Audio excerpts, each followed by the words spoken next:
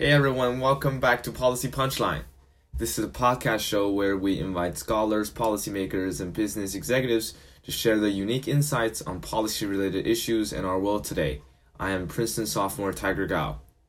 Today I actually want to turn to a subject that is so important in today's policy discussion, but hasn't actually been mentioned yet on Policy Punchline. It's trade. As you may know, President Trump has been waging trade wars against other countries from China to EU, from Mexico to Canada, and the trade negotiations between China and the US just resumed again on February 21st, with both sides focused on reaching a deal before the March 1st deadline. Now, I know the deadline has already been passed and China and US are making great progress, but still, if no deal was reached by March 1st, we would have seen the 10% tariffs rise to 25% for the $200 billion Chinese imports to the US. So it's quite a pivotal moment in the China-US relations, but also in international trade. There's so much news and information thrown at us every day about the trade war, and we really need some clarity about the subject matters. That's why I'm so excited to introduce our guest for today's show, Ambassador Michael Froman. Ambassador Froman is currently the Vice Chairman and President of Strategic Growth at MasterCard.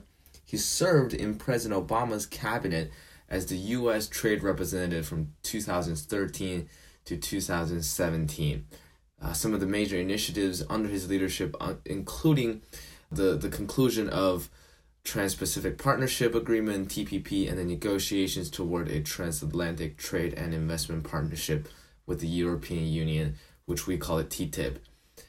Before joining President Obama's cabinet, Ambassador Froman was also the Chief of Staff and Deputy Assistant Secretary at the Treasury Department under President Clinton's administration, and then at Citigroup as CEO of its international insurance business, among other roles. So it's a great pleasure for us to have Ambassador Froman in the show today. And today is actually the first time we're introducing the video component to our Policy Punchline production. So if you're listening on iTunes or SoundCloud, you can check out the video of our interview on policypunchline.com. But I also have to apologize that the quality of this interview might be less than average compared to other episodes you may listen to. So here's our interview with Ambassador Froman. Ambassador Froman, so you had such a diverse range of experiences across the public and private sectors. It's virtually impossible for me to name all the titles and positions and experiences you've had. So why don't we begin the interview with your favorite title ever, or the favorite position or experience you've ever had, and we'll go from there. Well, I think first of all, I've had the blessing of actually loving every job I've had. I've never had a job that I didn't enjoy, which is a true privilege.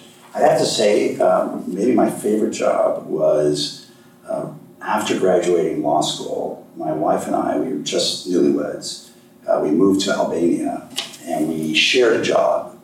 We worked for the American Bar Association and provided legal technical assistance to the new democratically elected government there for about 6 months in the country. And it was living off of the economy, water for a couple hours a day, not much food in the country to get. But the most fun part, of course, was working with my wife and sharing a job. It was a great way to start off our marriage. Totally makes sense. Yes. So you were the U.S. Trade Representative under President Obama, and that's a title everybody could recognize these days, given how trade frequently appears on the news now.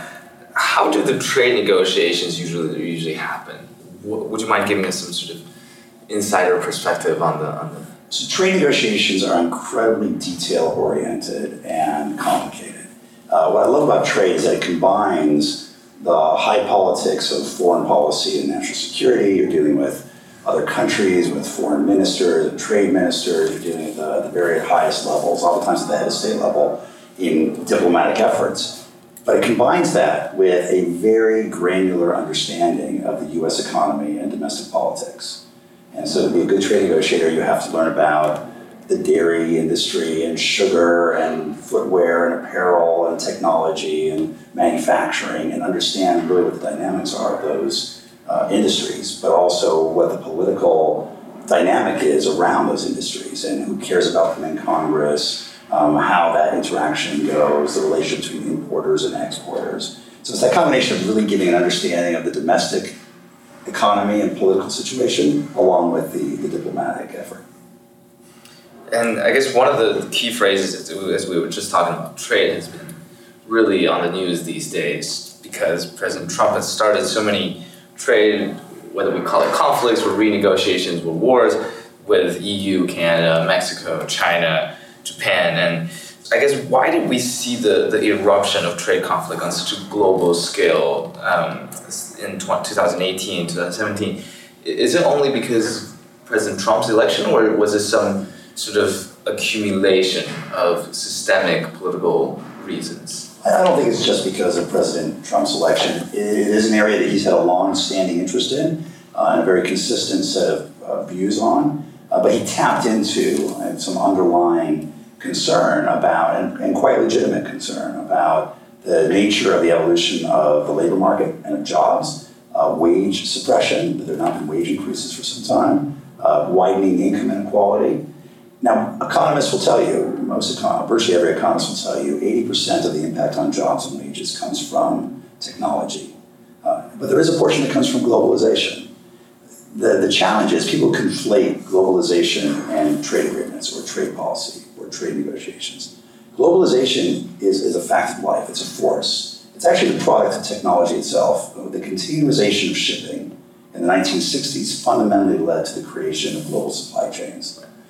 The spread of broadband in the 1990s led to the ability to do services abroad and outsource services abroad.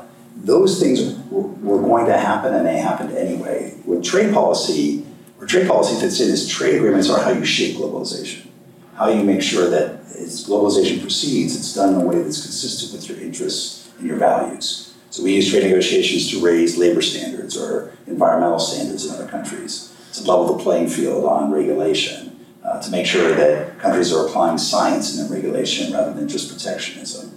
And that's what you can get done through a trade agreement. Having said all of that, you don't get to vote as a voter on technology. You don't get to vote on robots or on the next generation of software. You don't really get to vote on globalization because it just happens. What you get to vote on are trade agreements and trade. And so trade becomes the scapegoat, the political scapegoat, for quite legitimate underlying economic concerns. Concerns that fundamentally should be dealt with through strong domestic policy, which we really haven't had in this country, around education, transition assistance, preparing people to live in a rapidly changing economy. We don't have a domestic policy agenda that does that well. And as a result, when there are tensions, when there are concerns about income inequality or lack of wage growth, people tend to take it out on what they can take it out on, and that was trade.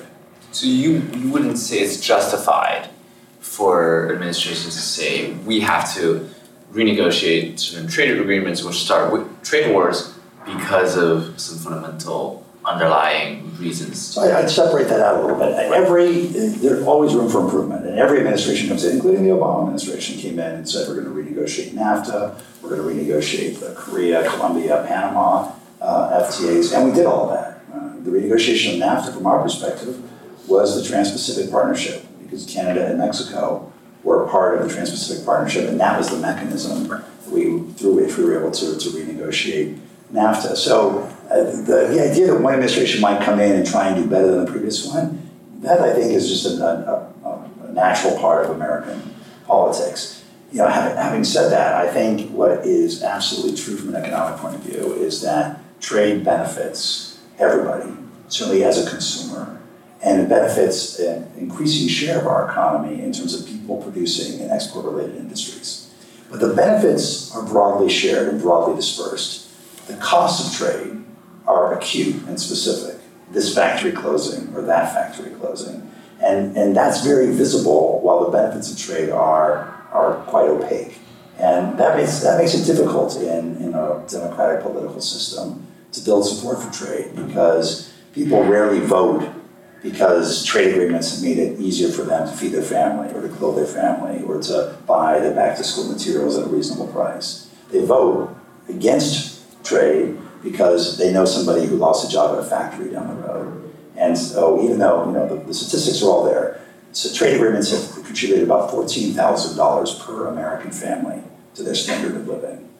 There's just no doubt that it is positive in a macro sense, not just for the economy as a whole, but for families, and particularly low-income families that tend to spend a higher percentage of their disposable income on tradable products like clothing and food. Those are areas where trade has really managed to both get us more selection, but also lower prices. But that's the intensity of feeling about the positive elements of trade never match the intensity of feelings about the dislocation caused by trade, even though that's to a much smaller group. So you mentioned that every administration tends to come in and try to improve the trade system and agreements in their own ways. So what's so different about President Trump's approach? Is his underlying ideology different from previous administrations? Does he have some sort of fundamental agenda? I'd say there are some continuities and some very significant differences. On the differences side, I would point to, for lack of a better term, his America First perspective. For 75 years, we have defined American interests as being pursued by creating a rules-based system where the rules reflect our interests and our values. We were a leader in the creation of the global trading system, as well as many other international multilateral systems. And by showing that leadership, we managed to create systems that were in our interest. This administration has come in with some different perspective about those multilateral systems and feel it's better not to be bound by a rules-based system, but instead every country should just go it alone. So we're back to kind of a Hobbesian state of nature. And the problem is that unlike 50 years ago, we're still the largest economy in the world, but we're not the only major economy in the world. And now other countries can also close their economies. The European Union has become a much more unified market. Obviously China, as well as other major emerging markets, play a more significant role in the global economy. And so we're not the only power on the block, and that creates a much more complicated situation. Interesting. So I guess when we talk about trade and when we explain economic activities, we kind of tend to explain them in cycles. There's this business cycle. So is there sort of a cycle for trade conflicts? Is it just like, as you said, each president comes in, they try to rebrand the system, reconstruct the rules, or are there some other fundamental lying factors that we might not know? I don't think we know yet, because even as the Trump administration has revisited or stepped back from some fundamental elements around economic integration, other countries have continued to move forward. It's even with Brexit, oftentimes President Trump and Brexit are put in the same category in terms of the underlying sentiment. But we have to remember, Brexit was not anti-trade. In fact, the pro-Brexit forces said they can negotiate better, more open, more liberal trade agreements if they weren't part of the European Union. And meanwhile, Europe has moved ahead with negotiations and implementation of agreements with Canada, Japan, Vietnam, Singapore. They're negotiating with Mexico, Australia, New Zealand, ASEAN, Mercosur. They're continuing to negotiate. The Pacific Alliance countries, Mexico, Chile, Peru, Colombia, they're continuing to integrate their economies and deepen their integration. In Africa, you have progress towards something called the Continental-Wide Free Trade Agreement. So it's not that there is some global cycle that is anti-trade going on at the moment. I think, in fact, the U.S. is a little bit of an aberration in that regard, because other countries are, in fact, doubling down on integration because they see that as so central to their interests. So I'm glad you brought up Brexit and how it contrasts with certain other countries who move further into integration.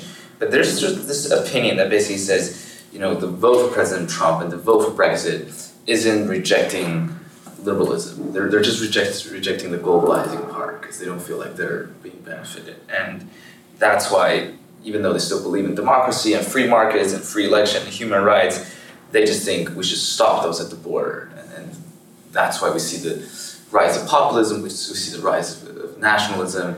But you don't think that those are a global trend in the sense that... Well, I think there are trends toward rising populism, but I think populism is a more complicated phenomenon than purely economics, and certainly than purely globalization. I think, as I said in Brexit, there was resentment to the loss of sovereignty to Brussels. There was concern about immigrants, increasing immigration, not so much from refugees from Africa or from the Middle East, but from Poland and Bulgaria and other parts of the European Union. We do see populism in growing in France, in the Netherlands, in Italy, in Hungary, in Poland, and it's a serious issue. It's oftentimes focused on the other, on the immigrant, and on a sense of more of a social sense and a cultural sense of a loss of control of one's society. People lamenting the fact that their community isn't the same as it used to be. But oftentimes that's quite disconnected from economics. You have the same people who are resenting immigrants who continue to want to integrate economically with their neighbors, or to further that integration, or to go further than they've been able to go before in terms of globalization. And so I think it's important to sort of peel the onion a little bit and look at what's really underlying it. So you would say that even despite the challenges we've seen in the past couple of years, globalization is still the solution. International cooperation is still the solution to a lot of the issues we have. And there is no doubt that due to globalization and due to international trade, it has had the most significant impact on the alleviation of poverty in human history. Hundreds of millions of people, maybe more than 1 billion people, lifted out of poverty because of global integration. Now, that doesn't mean that globalization doesn't need to be changed or put some guardrails around or be supplemented by regulation. It's not that free trade, is just free uber alles. There needs to be fair trade as well. There needs to be a level playing field. We need to look at what are the labor and environmental standards of countries, and do those create unfair advantages and things of that sort. So I think there's a lot of work to do to make globalization more fair, more progressive in many respects. But the idea that somehow if you build up walls or you close your economy to trade, that's a good thing for your economic well-being, that has been proven over and over again to be wrong. And if you just want to have a comparison, historical comparison, look at the difference between what's happened in Asia and the impact that trade has had across Asia in terms of increasing the human development indicators across the board versus the Middle East, where countries right next to each other have very little trade, where there's very little integration between, from an economic perspective, one Middle East country and another, and where we've seen almost no increase in human development indicators over the same period of time. We have real data, and it doesn't have to be ideological. We can look at the data and say, here are two economic models, and they have quite different results. But I guess that looking ahead, looking forward, the goods that we trade today must be very different from what we used to trade. Like, for example, we see more technological developments, more information, the more of sort of this sense of intangible goods that are being exported from developed countries, whereas a lot of the developing countries are still struggling to sort of catch up technologically. So I guess, how do you see the future of trade kind of shaping up? The impact of tech, the impact of, I guess, not just surpluses and deficits in conventional economic terms. Well, look, I think you have both old-style trade and then, as you say, a lot of new forms of trade. We're still trading a lot of agricultural products around the world, as we have for centuries. We're still trading a lot of manufactured products around the world. What's changed in the last 20 or 30 years has been the advent of services trade. Financial services, express delivery, electronic payment services, tourism, all of that has increased substantially over the last 20 years. And now you have the whole area of e-commerce, the flows of data across borders, and what that means for the trading system. And so the trading system needs to be constantly updated. One reason why TPP was so important, and one of the areas of TPP that's now been imported into the U.S., Mexico, Canadian agreement by the Trump administration, is with the whole area around the digital economy. That didn't exist when NAFTA or when the Uruguay round was negotiated. And so you need a whole set of new rules for making sure that we're not putting up new barriers in terms of localization requirements or discrimination when it comes to the digital economy as well. So you're speaking at a panel discussion tomorrow at Princeton's Griswold Center for Economic Policy Studies. The panel is titled Tariff Wars and Peace.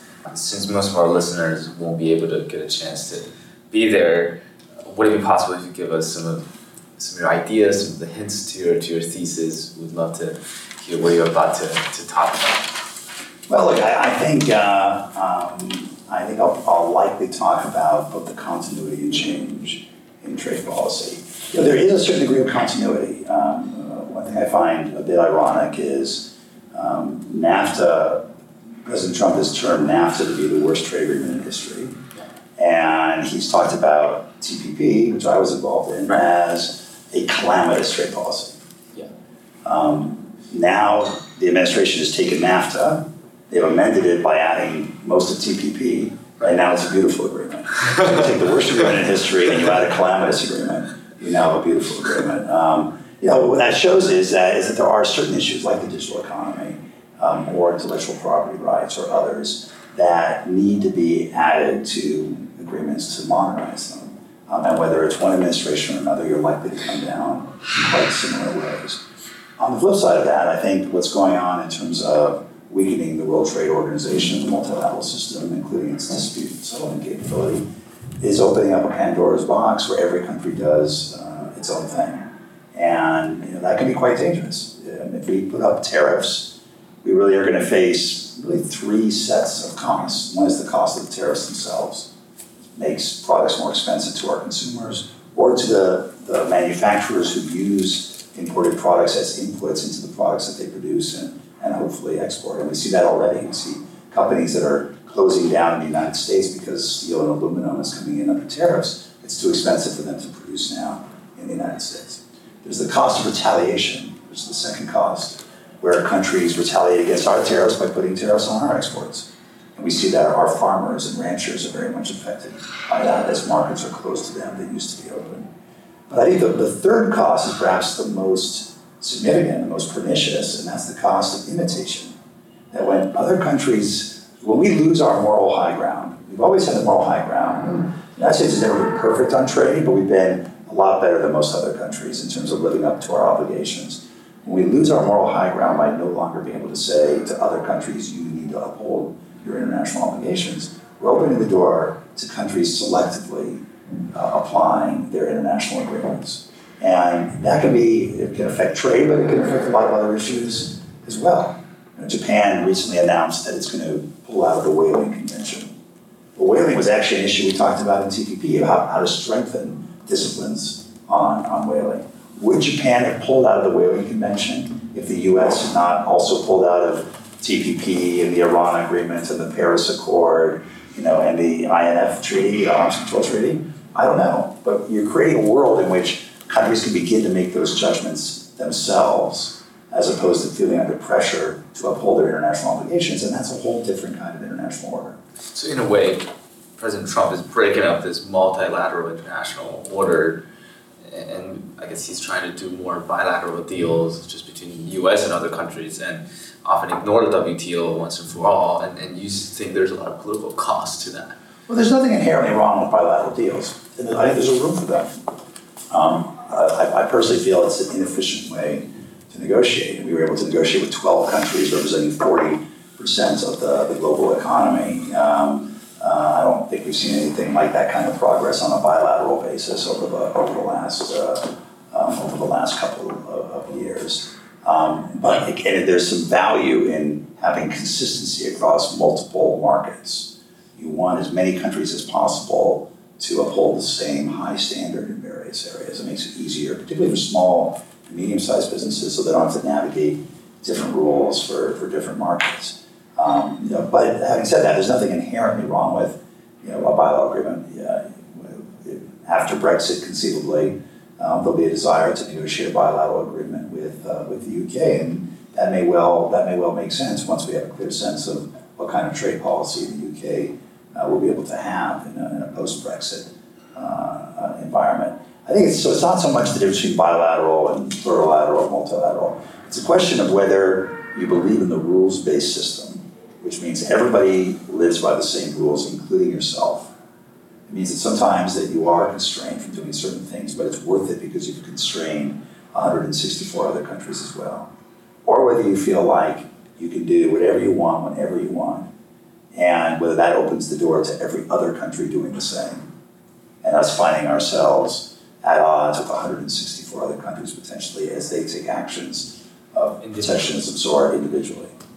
But I guess there's also the opinion saying by breaking up the multilateral deals, President Trump would have more leverage against foul players that were breaking laws in the order. For example, like China, I guess he's really trying to impose, he was mentioning this word enforcement recently, all about protecting intellectual property and everything, which I guess were a lot of American businesses' legitimate concerns. Do you see that as a valid justification of starting certain trade tensions with certain countries? Let me break that up into two answers. One is I think there's nothing inherent about going bilateral in that regard. I mean, one of the dynamics of TPP, half the countries already had free trade with the United States. So we couldn't give them anything. We had nothing to give them. They already had free access to our market. But they all had difficulty getting access to Japan.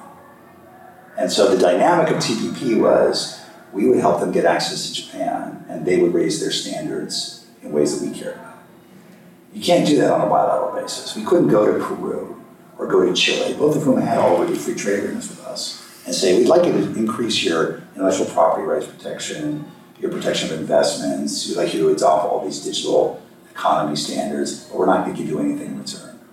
So that's where enlarging the pie actually makes it easier, it gives you more leverage in a negotiation. That's a separate issue from China. I think when it comes to China, the concerns that the Trump administration expressed, I think most of the concerns are quite legitimate, and they're real. And they're concerns that the business community and previous administrations have had for some time and have worked on for some time. I think the question will be whether, and there's no doubt that the president has gotten the attention of the Chinese leadership by raising tariffs. Now the question is, with that new leverage that he has, will he be able to pivot and actually use that leverage to reach an agreement? And there's really two sets of issues. There's the shopping list issue. Will China agree to buy more of our stuff? Soybeans, liquefied natural gas, oil, airplanes, tractors, etc. And then there are the issues around fundamental structural reforms of the Chinese economy and changes to their industrial policy, which is a much more complicated and difficult negotiation, and that's what they're now talking about, is whether they can make progress on that as well. If we didn't have President Trump, if Hillary Clinton had become president, or Bernie Sanders, or Marco Rubio, or someone else, do you think they would have also gone after China for those legitimate concerns that you said? I think so. Yeah. Now, would they have used tariffs in exactly the same way that President Trump has? Some may have, but others probably would not have. But I think there could be underlying concerns around China, bipartisan support, and a bipartisan concern, and now global. It's a global consensus around it that the Europeans and others also agree that these are some of the fundamental issues that have to be dealt with. It's one of the biggest issues we face, globally, and I don't think we necessarily have a full answer to it yet, which is how do you accommodate a country as big and important as China that has a fundamentally different view of industrial policy and economic development than the rest of the world, and a view that sometimes comes at the expense of the rest of the world. Is the rest of the world going to enable that? Is it going to oppose it? Are we going to find ourselves disengaging from each other with China and going its direction, and the West, for lack of a better term, going another direction? Those are pretty big fundamental questions that are on the table right now, and I don't think we've yet really gotten our head around that. So I guess when you were the trade representative, did you also sort of spot those concerns already, or do you think it was a process absolutely. That was... Yeah, no, we had a somewhat different approach. The reaction wasn't as strong, I feel like. Well, look, we brought 16 cases against the WTO, against China at the WTO. We won every case that came to conclusion. China changed its policy in response to those cases. We organized an international coalition of both developed and developing countries to put pressure on China to reduce excess capacity in areas like steel and aluminum. We also offered up, and this I think is quite important right now, we offered up the prospect of negotiating something called a bilateral investment treaty. And what's interesting about the bilateral investment treaty is that we were about 90% done with it at the end of the administration, and anticipated we were just going to hand it over to the next administration to complete, but that was not to be had. What's interesting is that a lot of the issues that we're now talking about were addressed in the bilateral investment treaty. So you had prohibitions on forced technology transfer. You had a whole series of commitments on intellectual property rights enforcement. You had disciplines on state-owned enterprises and subsidies. Many of those disciplines all came out of TPP, by the way, and were imported into the bilateral investment treaty. And so a lot of it is already there. What's important about that is, I mean, there was a very intense negotiation. So every 3 weeks, our teams would block themselves in a room for 5 or 6 days and not come out.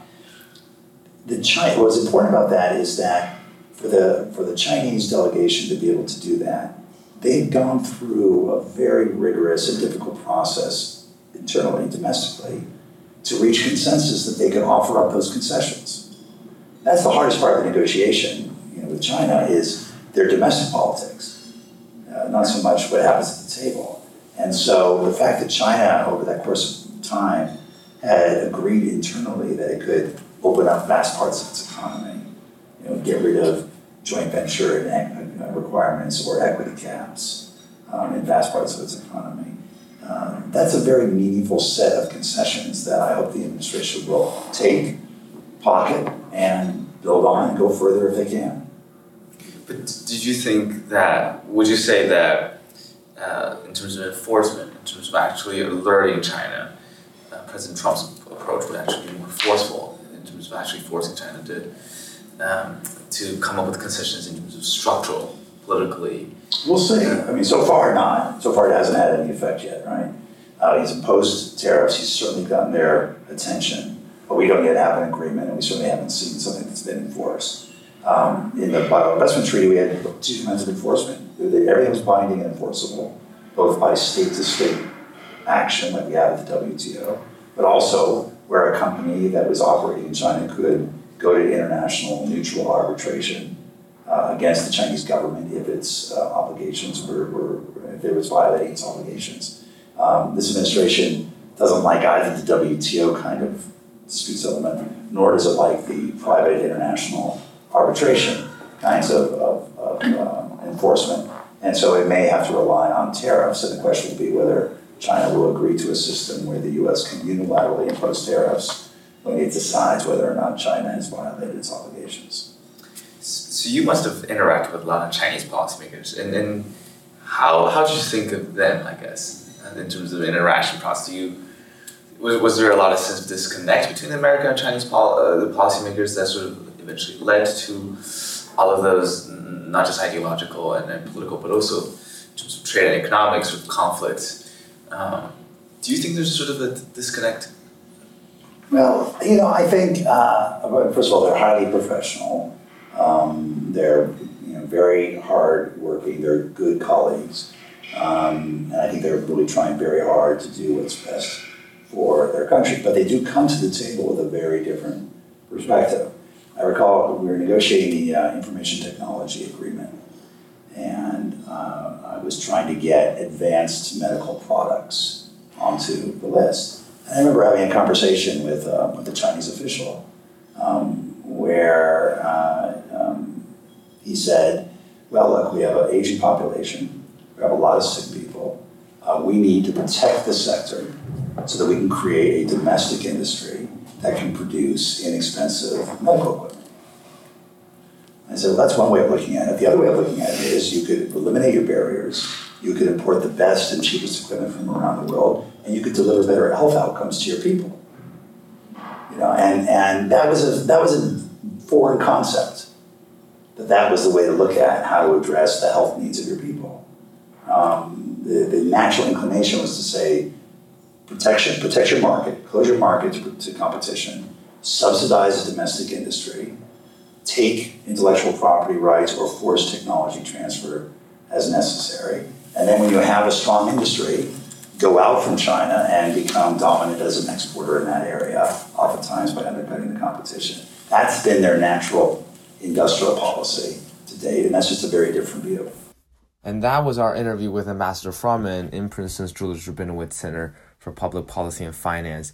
Those were some truly wonderful insights, and I hope you have really gotten a sense of the U.S. trade policy and the future of global trade through this episode. I really think it's so timely to listen to Ambassador Froman's thought right now, especially when China and U.S. are finishing up those trade talks. We're going to take a quick break, and we'll continue the conversation with Ambassador Froman in a bit. And next episode, we're actually going to focus a little bit more about Ambassador Froman's career, his interactions with President Obama, his thoughts on the future of globalization, and more. So for those of you who are listening, we'll come back next week with more questions for Ambassador Froman. Please follow us on policypunchline.com and on other platforms like iTunes, Spotify, and including Twitter. We just made a Twitter account at policypunchline. Really hope you can join us again next week with more with Ambassador Froman. Thank you for listening today.